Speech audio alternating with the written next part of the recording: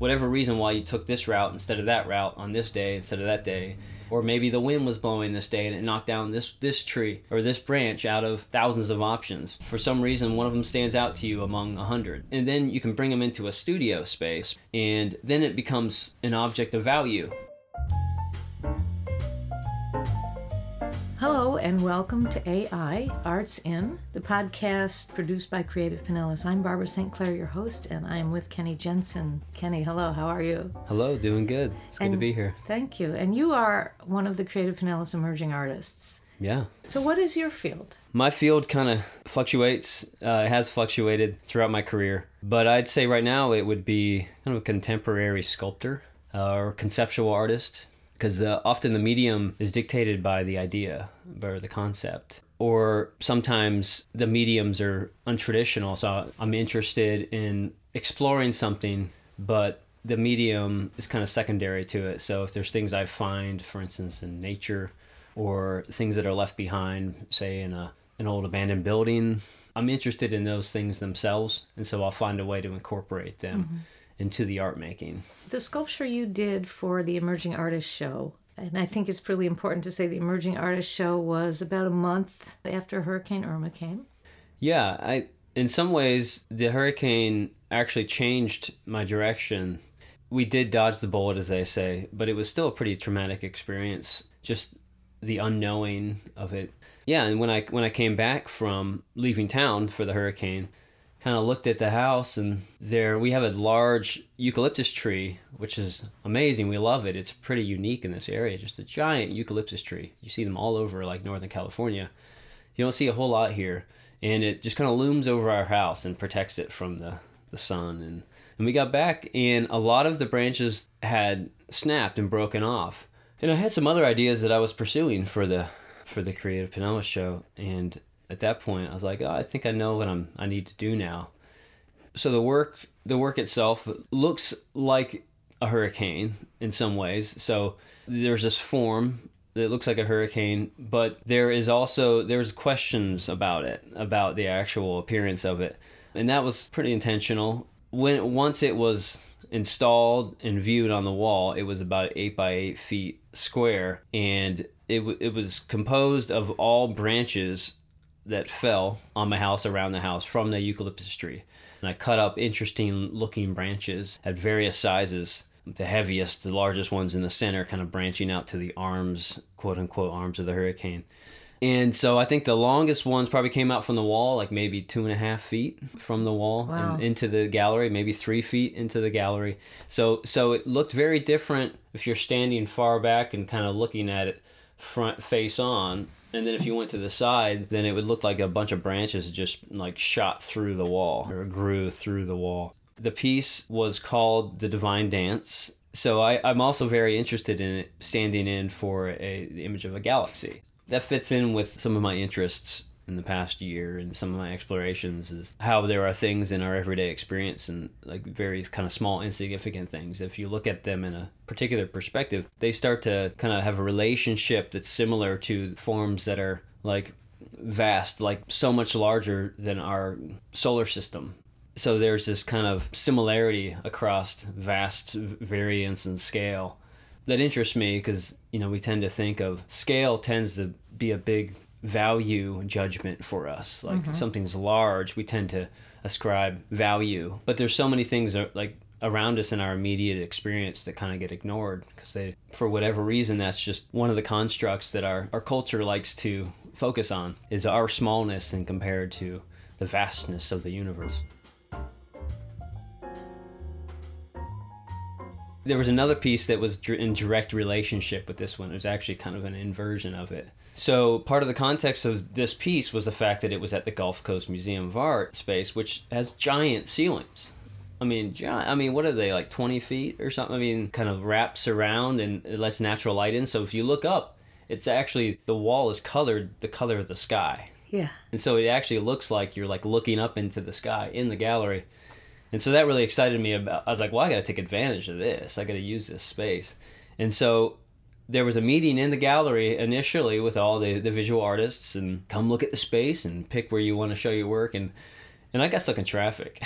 So I got there last And they're all like, oh, hey, Kenny, we figured you could do something with the wall with the big window on it. In all of the other work, they work in more traditional mediums where you need a wall. And so I saw it as an opportunity to like do something very site-specific. So the fact that I was creating work in this space dictated what the work would even be. And that's really exciting for me because there's such like a context that then that challenges me, but then everyone that comes to see the work is very much a part of that experience too, because it's very much wrapped up into being at that place at that time with these people.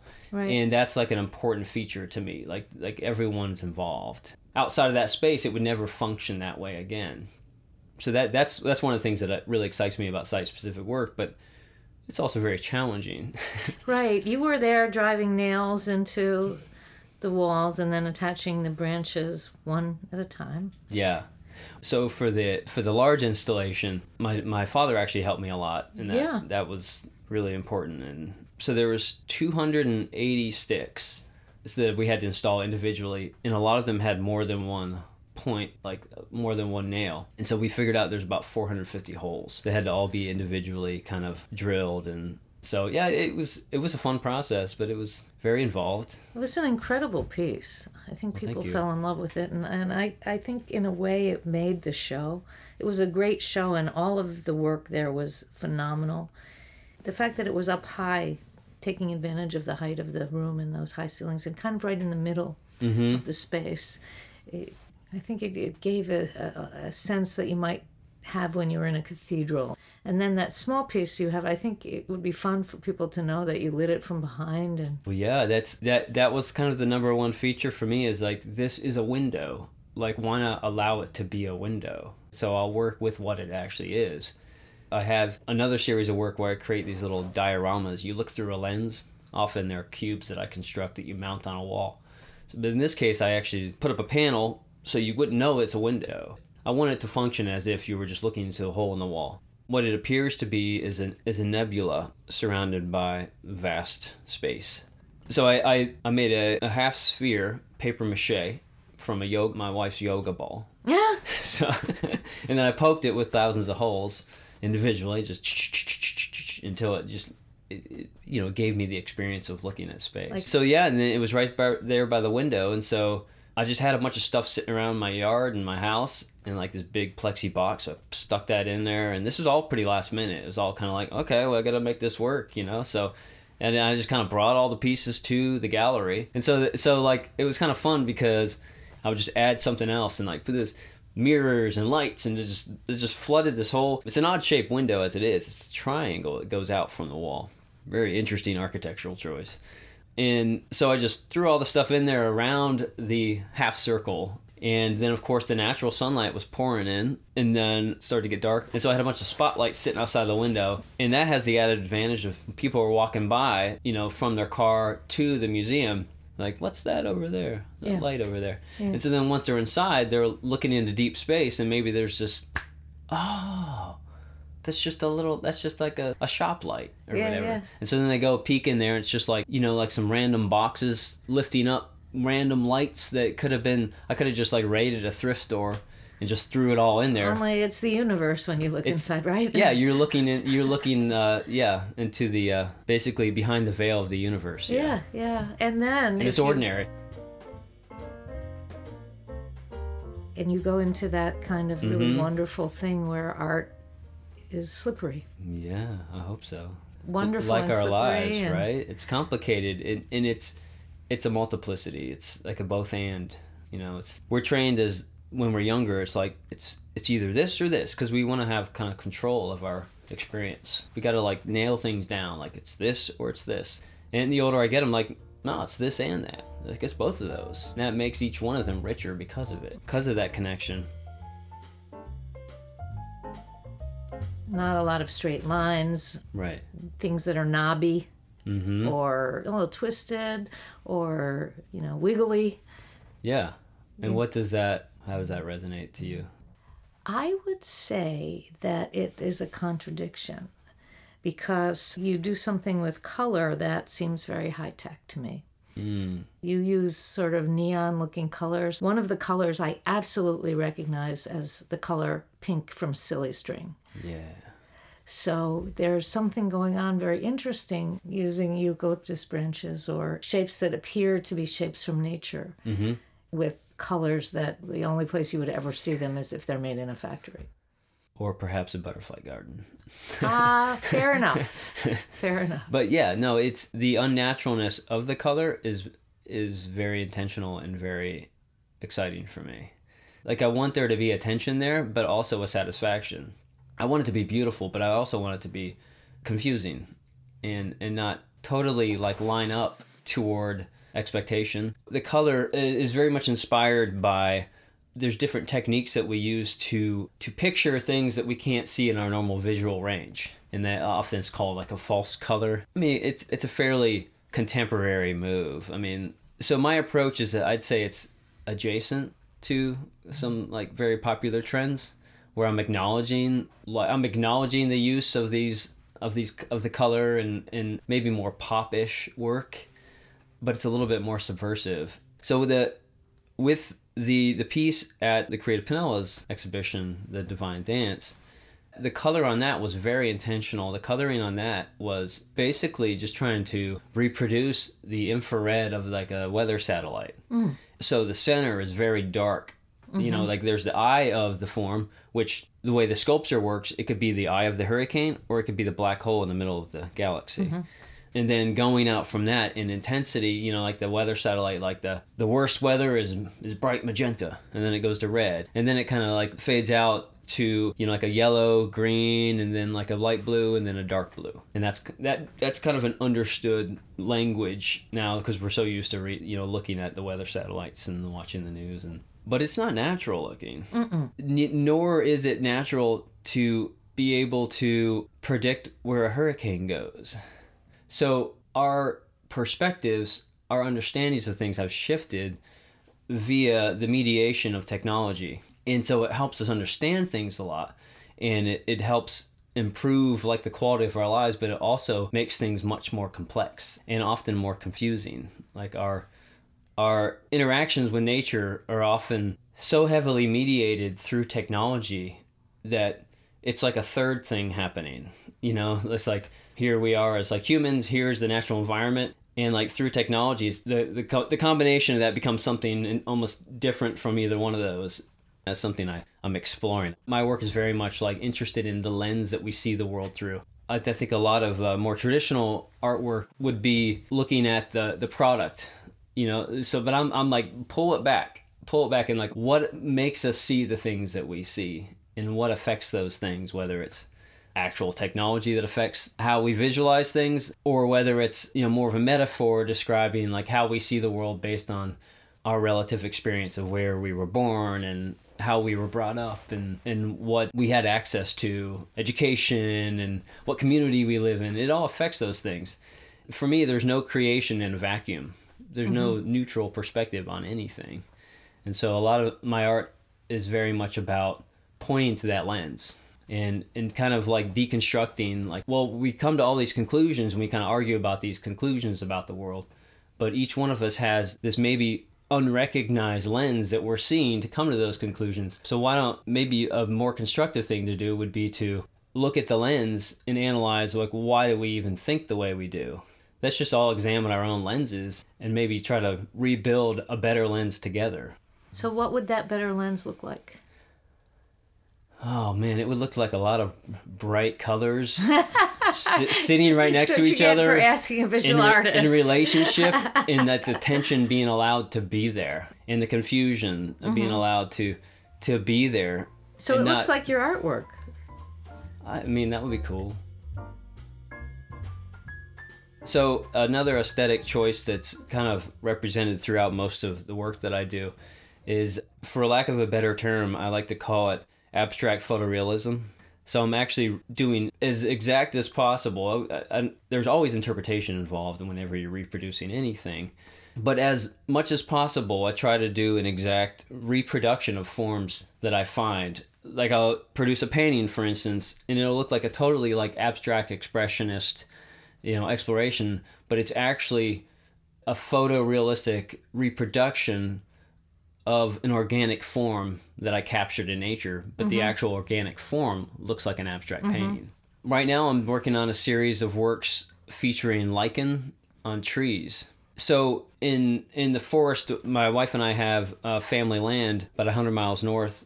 But most of the trees in the forest, not only does every tree have a forest of lichen on it, but every branch on every tree is covered in an absolute forest of unpredictable, just incomprehensibly beautiful compositions of like these weird forms and shapes and color. I'm using microscopes to actually like go inch by inch along these branches. They look like kind of like interestingly composed abstract designs, but they're photorealistic. I'm a rather tedious fellow, I'd have to say. I'm a rather exact, even though I work in very organic, chaotic forms, I'm a bit obsessive about allowing the forms to be what they are without me like mediating the thing itself. Of course, I'm translating it. It's going through, it's, you know, like I'm an interpreter, I'm a translator of the form to put it in a context that people can see it differently and meditate on it or reflect on it, and then from that experience be able to like adjust how they see the world around them. And the most beautiful thing would be if I was able to in some way enhance someone's experience of noticing the world around them, then they could come back and share what they've kind of gained or observed, and then my experience can grow from that. So it's like this relationship. That's a lot of what motivates me, because I'm so interested in the world around me. To be able to share it, the communication kind of solidifies my understanding. Different things here and there that you kind of happen upon, and whatever reason why you took this route instead of that route on this day instead of that day, or maybe the wind was blowing this day and it knocked down this tree or this branch out of thousands of options. For some reason, one of them stands out to you among 100. And then you can bring them into a studio space, and then it becomes an object of value. You know, say it's like the dead branch or whatever, and it's just garbage. But if you bring it out of that context and into, say, the studio space, and you clean it up, and then it becomes its own thing. And then you can take it and put it into a context of a gallery, and then it becomes sculpture. And all of those stages are valuable and important, but it's the kind of in each stage there's intention that follows reflection.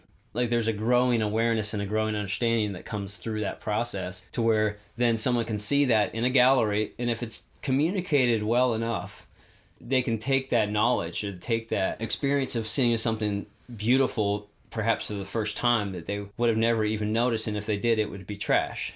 And then they can take that back into their own lived experience and see things a little differently. It's a conversation that happens both with me and the world around me, but then hopefully with the viewer in the artwork, and then the viewer with their experience in the world.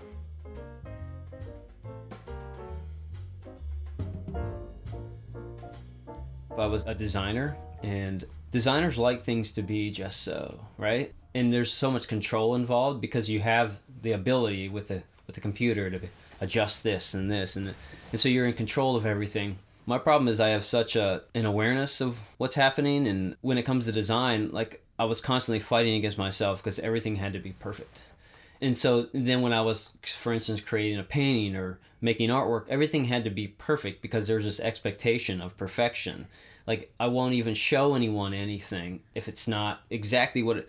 But then as I got older and just was able to loosen up a little bit, what does perfection have to do with anything? And how do I know what it needs to be until I actually go through the experience of doing it? And so I kind of naturally found beauty in these things that I would find in the world around me. And my wife, she also like brought a lot of that out. You know, we would spend a lot of time in the woods together and collect like seed pods and just beautiful little things around us. Like dead weeds can be extremely beautiful if you see them in the right way. And so I was decorating my house with all these driftwood pieces that I found, and I just really felt this desire to get back into my art practice and to create, and I need to do this, and this is what my calling is. And she's just like, well, you have a lot of fun doing all this. Why don't you just do that? It's like, yeah, but I need to have this perfect painting and da-da-da-da-da. It's just like, no, just create. Right. Just explore. Right. And so I just started this like really like intense 1.5 year period where all day, every day, I developed a studio practice of just finding things that interest me, but just follow it.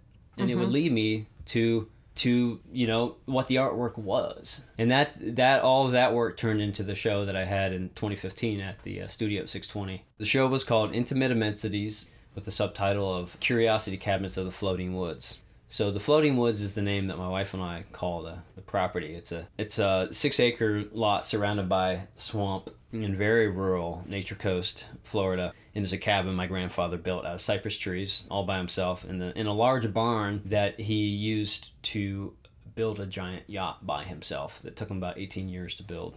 And so I grew up watching him build this boat by himself from scratch. And now that's like my studio space. And so essentially the show is, the whole thing was designed to be like one giant curiosity cabinet in the spirit of like the 16th, 17th century explorers would come back with these mysterious, previously unknown specimen and artifacts, like all these drawers and shelves and pins, and some of these would be elaborate. They would fill entire rooms, like every inch, the ceiling, like, you know, tons of bookshelves with little pull-out shelves and all these little teeth or whatever else. And, wow. Yeah, and so it was kind of in the spirit of that, but from kind of a postmodern kind of conceptual art standpoint, because I also included a lot of imagery from childhood photos, found photos. And so I kind of combined all these about 9 different bodies of work. My recent work has come out of that show, just taking those concepts that were just kind of stream of conscious, just kind of stumbled upon, kind of taking some of those directions and making them much more intentional. Taking the kind of set of tools that I developed through that initial exploration, taking that and kind of circling back to some of the concepts that I had previously, and now I have a new path to walk down. Kenny Jensen, thank you very much. I've enjoyed this conversation a whole lot. I learned a lot, and I guess in a way everything you said surprised me and also didn't surprise me, because I think that's what we're talking about here today is really what your work is talking about and playing with and exploring, and it's just real exciting. Cool. Well, it's been a pleasure talking to you. Thank you. Thank you.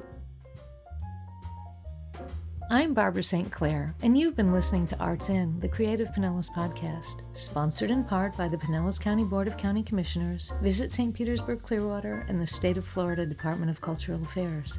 Arts In is produced by Matt and Sheila Cowley, and if you're enjoying this program, we hope you'll take a moment to give us a review. It's easy to subscribe to on your favorite podcast service. You can find more conversations with visual, literary, and performing artists and in-depth arts journalism at creativepinellas.org. Thank you for listening.